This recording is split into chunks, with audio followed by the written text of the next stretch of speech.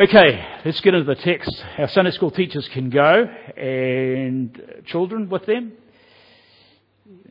And may God bless His word amongst you kids. Our Sunday school teachers do an amazing job. They prepare and serve and minister to young hearts, which is excellent. For the remainder of us, if we've got our Bibles here, I trust you do have, open to 1 Corinthians chapter 5, and we will look at verse 15 and we'll run right through to verse 20.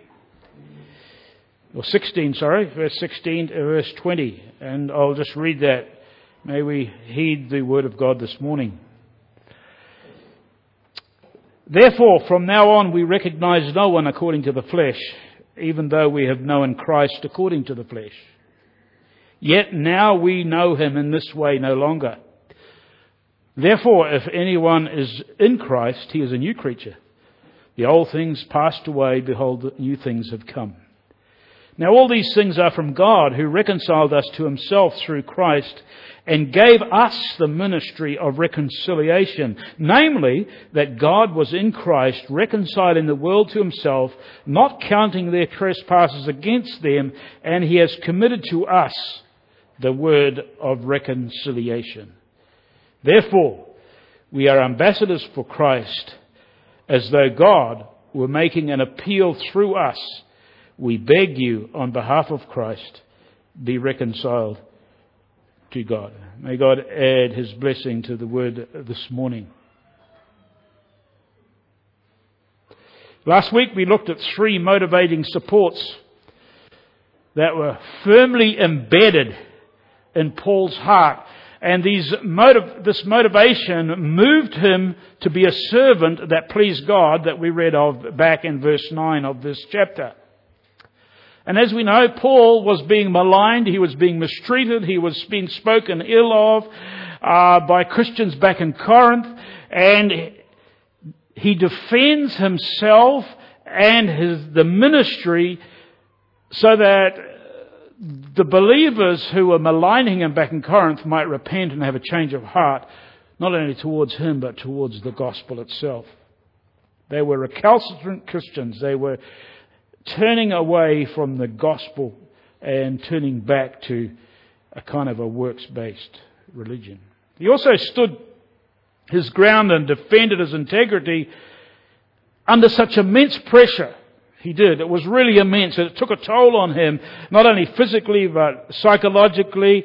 And he did this because he wanted to maintain not only defend the gospel, but he wanted to maintain his credibility as a model for believers to imitate, to follow. He said that in 1 Corinthians chapter 11, verse 1. He says, "Be imitators of me as I also am of Christ." And so we asked ourselves the question, well, what motivated Paul to bother? Why did he go the distance? Why didn't he just get rid of all the hassles and just walk away from these people? Well, we learned last week from verses 11 to 15 that Paul was motivated, first of all, by a healthy fear of the Lord. He was also motivated by a heart for the church, the local church. And then he was also motivated by Christ's love for him. In other words, Christ's love controlled him. It held him on a straight course. It held him together so that he could run the race that the Lord had set before him. But as we'll find out, this motivation in Paul's life produced something else. It produced an overarching life purpose. It produced something greater, a greater reason for defending the gospel, and his integrity as a servant of the Lord was produced. And that was to reach lost people for Jesus Christ with the good news of salvation. This was the overarching goal. And so powerful was this overarching goal, the apostle had already stated earlier in 1 Corinthians 9 and verse 16, he said, "For necessity is laid upon me, woe to me if I do not preach the gospel." His whole life's purpose was about bringing glory to God through seeing spiritually lost people come to saving faith in Jesus Christ. That was his purpose. That was his goal. And his motivation drove him into action. Action in proclaiming the gospel. So we can ask at this point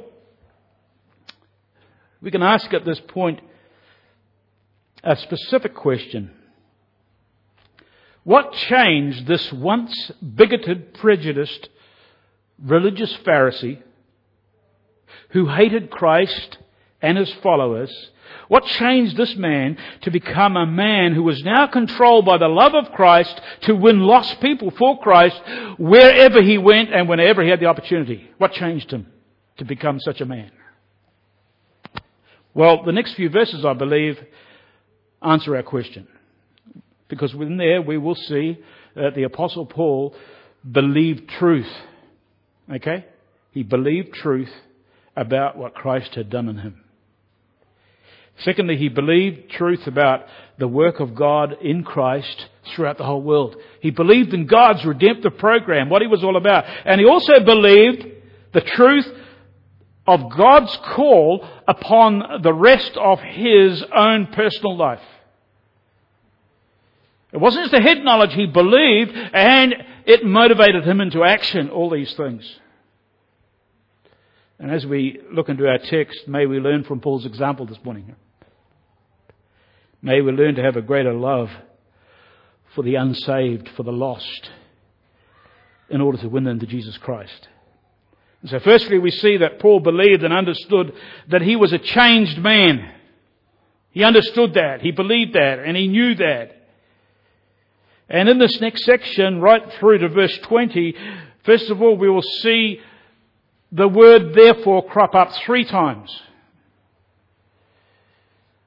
which really shows the connectivity of this whole section. And here in verse 16, we see the first of these 3. This word Paul uses, this hoste word, this therefore word, what it says is, owing to Christ's great love toward me, seen in his death and his burial and his resurrection on my behalf, Paul says, I now will not evaluate people like I used to. I now see people differently.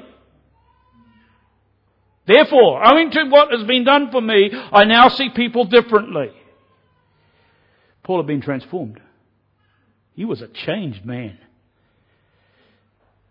No doubt this from now on, he says here in the text, from this from now on period is in reference to when he was saved on Damascus Road. Remember, he got saved. He was on the way to persecute Christians. But the Lord spoke to him. He was converted on the Damascus Road. And once he saw people, and even Jesus himself, through sin-blinded eyes. He did. He once saw people as mere objects that needed to work their way to righteousness through human effort and religious practices, just like he was.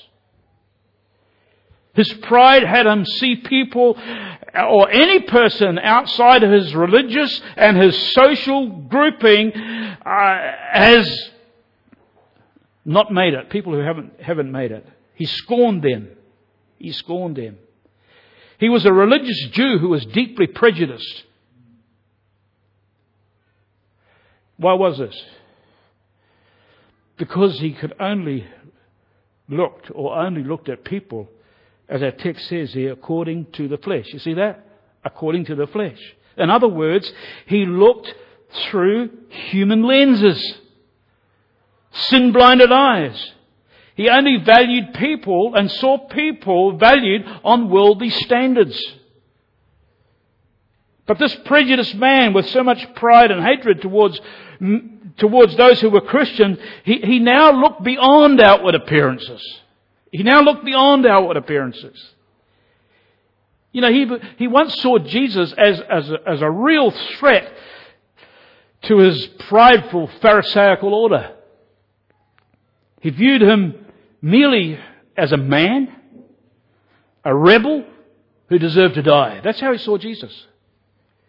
He viewed him as a false Messiah, and he hated anyone who followed him. You read that in Acts 9. Hence, his zealousness in going out and committing men to prison, and no doubt to death on many occasions. But now, folks, because of his conversion, his transformation from within, his view of people radically changed.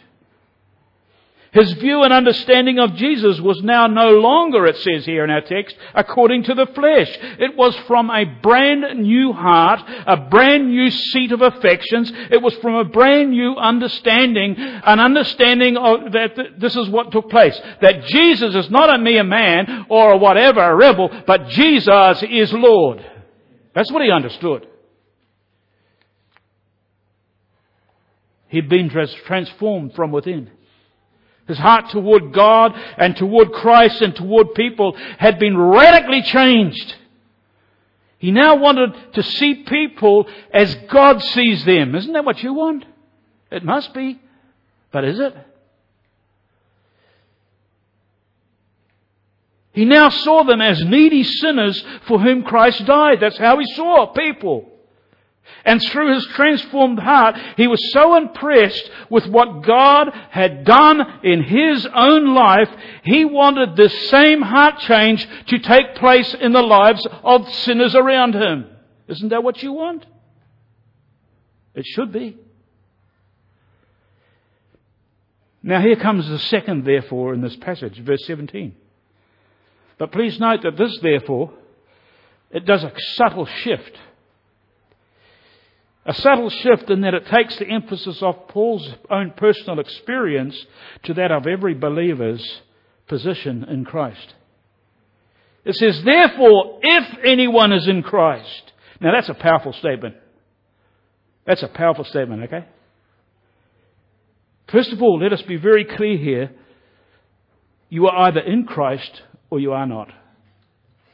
That's it, period. No middle ground. You're either saved or you're lost. You either belong to the Lord or you don't. No grey areas. And if you're still outside of Christ, your eternal destiny is in peril, folks. God's wrath is on you. Or like John says, the Apostle John says in chapter 3, verse 36, he who believes in the Son has eternal life, but he who does not obey the Son will not see life, but the wrath of God abides on him. So to any who are not in Christ, my appeal right at this stage of the message, my appeal to you on behalf of God is be reconciled to him. Be reconciled to him. Repent of your sin and believe in Jesus Christ for your salvation. That's my appeal. So what is this? In Christ. What is it? What does it mean? It means simply this, that a person is accepted by God. Why? Because he's now one with Christ. He's not a sinner outside of Christ, he's one with Christ. Like Paul told the Ephesian believers, this is what he said. He said that believers in Jesus Christ have been blessed with every spiritual blessing in the heavenlies in Christ. And he goes on to say that we have been chosen in him. And then he further says that in him we have redemption through his blood. In other words, a person cannot be accepted and cannot be made right with God. A person cannot be in Christ. A person cannot be saved without the Lord Jesus being central to that faith, to that belief. But in our text we see something more that Paul understood. He says, if anyone is in Christ, he is what? He is a new creature. You see that? Or a new creation. So Paul goes on to say here that his conversion, or any true sinner's conversion to Jesus Christ, what it does is it miraculously produces a new person. The word new here, by the way, it's not about new in substance. But I like to think about it being new in quality or new in essence. In other words, the converted sinner, he still has his old body like we still all have, and some are a bit older than others, and a bit ravaged with life and maybe even sin and so forth. We still have that old body, but we have a brand new heart. We have a brand new heart. And because we have a brand new heart, because we've been transformed within, we naturally have now As those who have been transformed by the Lord, we have new desires, we have new directions, we have a new purpose for life. We have a longing to please the Lord. And folks, if you don't have that, if you haven't got any of those things, ask yourself, am I really a new creature in Christ or not? The old things, that refers to that natural fleshly bent that we had that was away from God and towards self, away from Christ and God, away from His righteousness, is now replaced with new things. New things like a love for God, a love for His Word, a love for His people, and God's ongoing mission to sinners, to lost sinners, like we once were. This transformation begins with a heart change when we first trust the Saviour.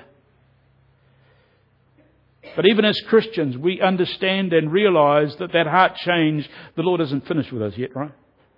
Well, yes, there's been a transformation, but the process of an ongoing heart change, it will always accompany salvation until we are bodily redeemed and taken to glory.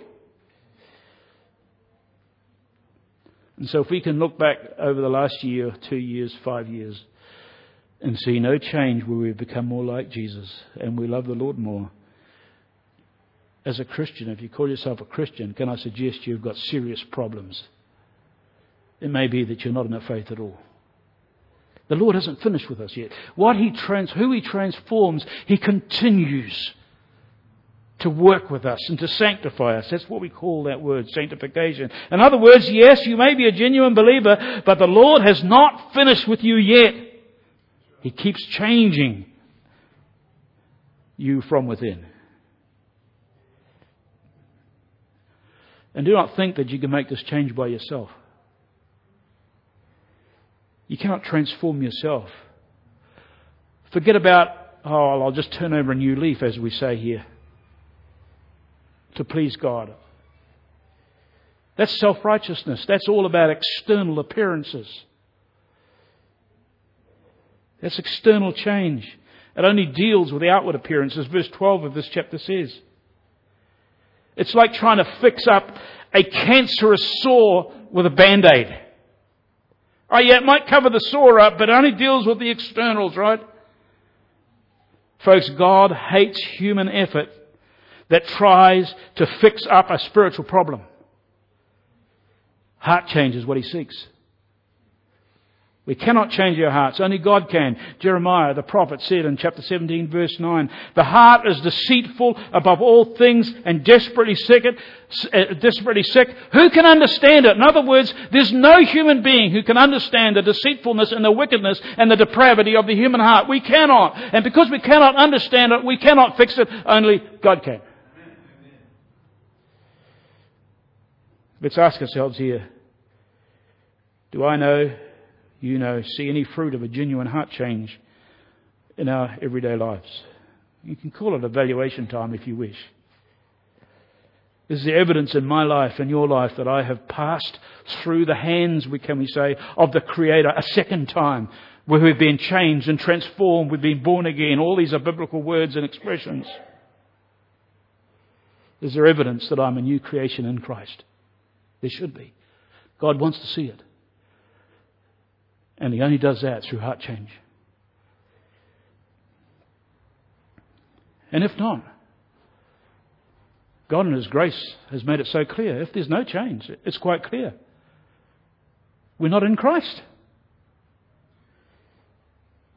To be in Christ means that God in grace through faith has done a transforming work in you. He has changed you from within. And Paul loved this truth. He loved it and he believed it with his whole heart. And he wants you to do the same. It underpinned Paul's whole ministry. It underpinned his whole love for Christ and also a love for lost people. So to be transformed, to be in Christ, also means something else, that we've been reconciled to God.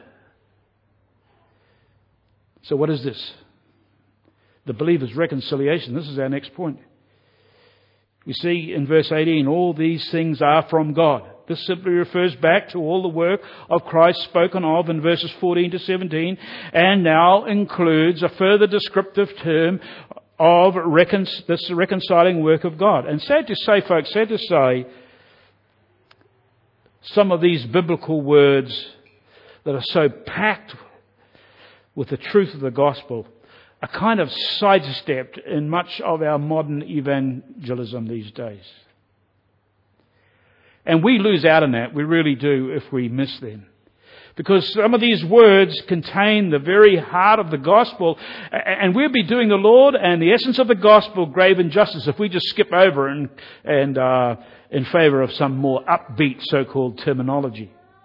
And one of these salvation words that has fallen on hard times in our gospel presentation in our day is that of reconciliation. It's not an uncommon word. We even use it in our modern day. I think in Australia we have a Reconciliation Day, right? And we know what all that means. Sometimes in secular settings also we have terms of reconciliation that are drawn up. Maybe between two factious parties to agree on a period of peace or from then on. And this can happen, in feuding families or even in the business world.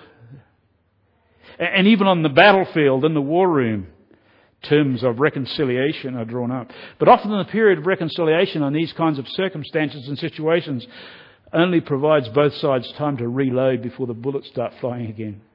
That's often what it is. But in understanding the need to be reconciled to God is a very different situation. Firstly, it's different in that we are to be reconciled to God. It's not that God needs to be reconciled to us. You got that? And this is important because God has done no wrong. God has done no wrong. He is perfect. He is holy. He is just. He is God. In other words, because we are all guilty, and every single person is guilty of violating God's law, and we all deserve eternal banishment from God's presence. And hence the unrepentant sinner is in deep trouble, folks. Really is. Deep trouble. He has sinned. He has missed the mark. He has violated God's law. He's put himself outside God's framework. He's at odds with Him. He's out of sorts with God's perfect standard. And this makes the unbelieving sinner an enemy of God. You didn't know that? Well, you should do. Scripture tells us this, that we're enemies of God. Romans 8 verse 7 says, "For the mind that is set on the flesh is hostile to God, for it does not submit to God's law. Indeed it cannot." That's the lot. That's the position of every person who is still outside of Christ. They are at enmity with God. Colossians 1:21 says, "And you who were once alienated," he's talking to our believers who, before they became believers, "you who were once alienated and hostile in mind, doing evil deeds." But what does happen to those who are reconciled? To those who were once his enemies? This is what happens. We're now made as friends. We're reconciled to God. Romans 5 verse 10 says, "For if while we were enemies, we were reconciled to God through the death of His Son, much more having been reconciled, we shall be saved by His life." So please note that it is God here that does the reconciling. Our text states, "Now all these things are from God who reconciled us to Himself." Let's stop right there for a minute. The majority of religions and belief systems in our world completely miss out this vital truth. They sidestep it big time. Pridefully and purposely, I might say. They try to override this truth. Mankind goes all out because of his bent away from God and because they believe that whatever is to be, we determine our own destinies, etc., etc. Mankind goes all out to cut his own deal to win God's favour. That's if they're religious. I don't care what religion is, whether it's Christianity or whether it's Catholicism or whether it's Hinduism or Buddhism or whatever. Man goes all out to cut his own deal with God or gods against what God has says.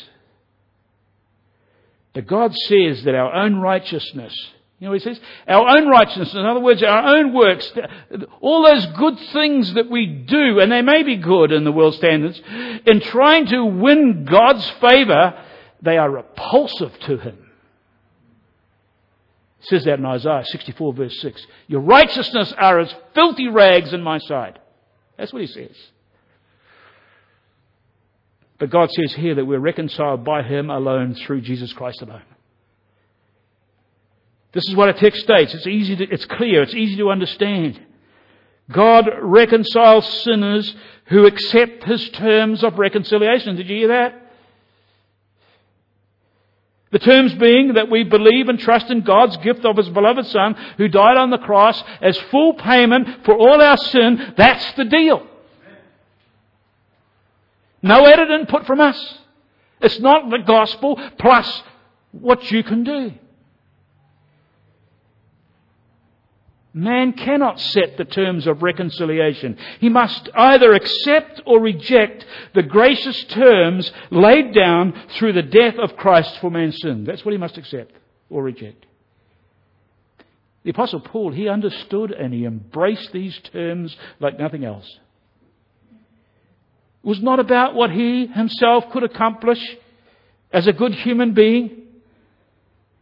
He was reconciled because in humble, trusting belief, he accepted the terms and the provision provided by God in Christ. He could have foisted up some good stuff, by the way. A Pharisee of the Pharisees. He'd kept the law. He'd done this. He'd done that. It reminds me of the words of Jesus. Except we exceed the righteousness of the Pharisees, I've forgotten that verse. Someone quote it for me. And let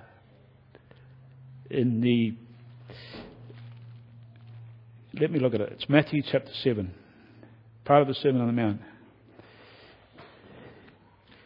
No one could help me here. Can't believe that. Except your righteousness exceeds that of the Pharisees, you will not enter the kingdom of heaven. There you are. I did remember it. And the Pharisees were good dudes. Man, they would pray, they would read the scriptures, they knew it off by heart, they would do this, they would do that. But the Lord hates self-righteousness. The Lord hates self-righteousness. Have you been reconciled to God? That's the question we need to ask ourselves. Because you need and must accept God's terms. You need to embrace them by faith. Or remain an enemy of God and bear in a future day the full force of God's holy wrath. That's the deal. But following Paul's model, we see that God also gives him more than just reconciliation. He gives him a ministry to engage in. This is the ministry of reconciliation. We see this at the end of verse 18 and 19. And it says this. And what is a ministry of reconciliation that was given to Paul? 19 explains what it is. That is, it says, in Christ, God was reconciling the world to Himself, not counting their trespasses against them, and entrusting to us the message of reconciliation. In other words, Paul's ministry was to tell of God's work and means of reconciling sinners in and through Jesus Christ. That's what he was to do. Who to? To the Jews only? No. To anyone, anywhere in the whole world. In other words, this is the Great Commission restated here. That's what it is. The ministry of reconciliation was the good news that when a sinner accepts and submits to God's terms, He in turn, that is God, in turn would wipe away the guilty sinner's sins forever. They're never to be held up against them. As far as the east is from the west, I think that term was referred to in prayer this morning. And he is reconciled. No longer an enemy, but made a friend. Forever. Now Paul, that's what Paul accepted and loved. And that's what completely overwhelmed him. This wonderful truth of being reconciled, it so fired him up. It really did. He valued the privilege of being God's friend so much that he would never and not at all shirk this ministry responsibility that was given to him. He would die trying. He would die serving in that way. And he did, by the way. My dear people, every reconciled person, God has committed what? This is what He's committed to them. End of verse 19. The word of reconciliation. It's not only the ministry of reconciliation, it's the word. The word here is the word logos. And all it does, and what it does, I should say, it clarifies what reconciliation is. So the word logos here is just more than a mere story or more than a word about it, but behind it is the whole truth of God concerning the way of salvation by God's grace alone, through faith alone, and Jesus Christ alone. That's what it is. And every single one of us who have been reconciled to God, who are in Christ, have this ministry committed to them. God has given us this, folks. What is our response to that ministry charge? Are we willing and zealous and fired up like Paul was to take up this new divine posting? Because that's exactly what it was, a new posting. Paul's old posting, the way of the flesh, was to kill Christians and put them in prison and to follow everything according to the flesh. But now he had a new posting. He was an ambassador of Jesus Christ. And this is the believer, every believer's, true born-again believer's divine posting. And we see this in the last few verses that I read. And I love how Paul describes this ministry as that of an ambassador. Now, we know what an ambassador is. It's a very common term. In our day and age, it's usually a politician, or in Australia's case, a Prime Minister that had a 6-month posting and he's kicked out or overrun or whatever. And he's usually given a posting like an ambassador over in America or something. That's kind of how it is. It's like a second-rate political job so that he can retire, I suppose, with some kind of dignity. But anyway, we know what an ambassador is. And one of the things that we do know, we need to know, that he or she is expected by their country of origin never to speak in their own name, never to act on their own authority, and never to declare their own opinion on matters of state, etc., etc. What an ambassador is they are to represent or to be a mouthpiece of their own country. We understand that. And so Paul picks up on this representation metaphorically when he says, this is what he says, our ministry is for Christ. You got that? For Christ. As though God were making an appeal through us. We beg of you on behalf of Christ to be reconciled to God. It sure is the work of an ambassador, right? And because believers are reconciled to God, our new posting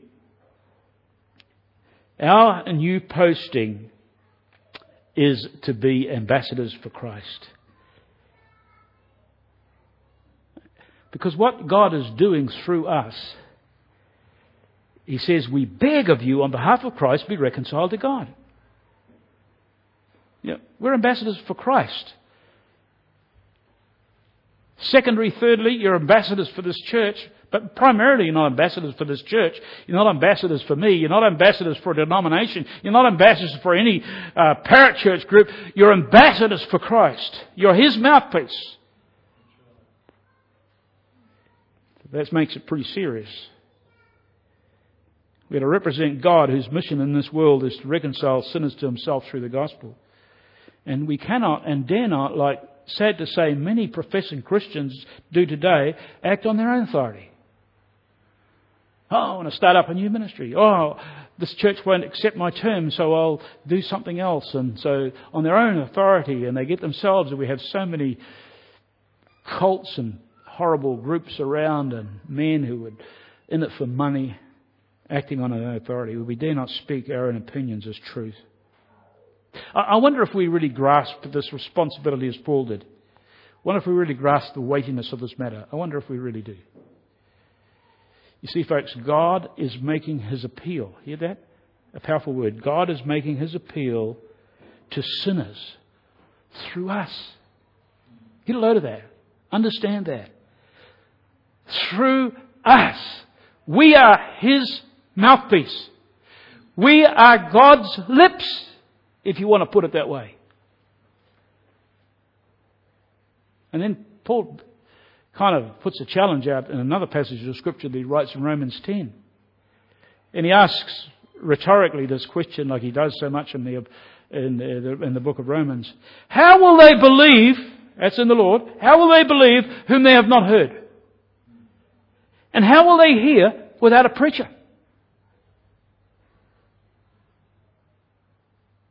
Because, and I insert that because, faith comes by hearing and hearing by the word of Christ. We are the mouthpiece of God. We are God's ambassadors. So are we, as His ambassadors, doing the job with integrity and taking this divine posting seriously? You know how easy it is to get caught up in the peripheral stuff. It's so easy. And we can then even go and justify all this peripheral stuff by tagging it with by a name, gospel work or whatever. Sorry to burst your bubbles here. Maybe I'm not, but you know, it's not our primary job to save the world. It's not our primary job to eradicate starvation. It's not our primary job to eliminate homelessness. It's not our primary job to be Mother Teresa to millions around the world. As helpful and humanitarian as some of those things may be, our divine postings, folks, our divine posting is to be ambassadors for Christ. You got that? To appeal on God's behalf for sinners to be reconciled to Him through faith in Christ. That is pure gospel work, folks. We all need to step up on the plate on this. I honestly do. We need to step up on the plate. We call ourselves a gospel-centered church. Are we gospel-centered people? We need to be. It's not about pouncing on the enemy either, by the way. It's not about protesting at the abortion clinic. It's not about railing or venting our frustration against same-sex marriage supporters or homosexuality. It's not about that. That's not what we're called to do.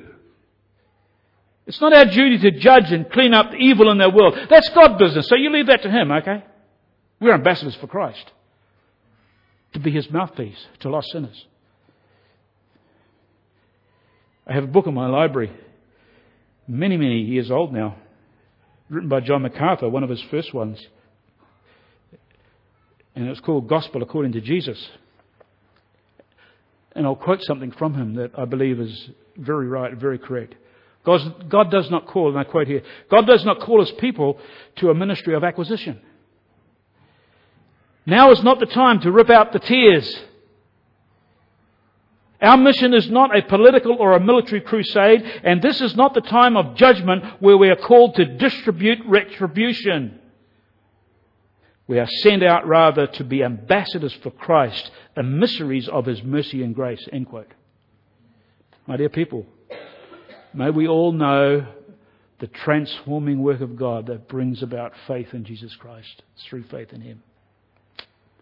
May we know what it is to embrace God's reconciling work through Christ, whereby once we were His enemies, but now we're His friends. May we embrace that. And let us be so enamored, like the Apostle Paul was. Let us be so enamored with God's grace toward us that we take our divine posting as ambassadors for Christ seriously, to heart, for His name's sake. Shall we pray?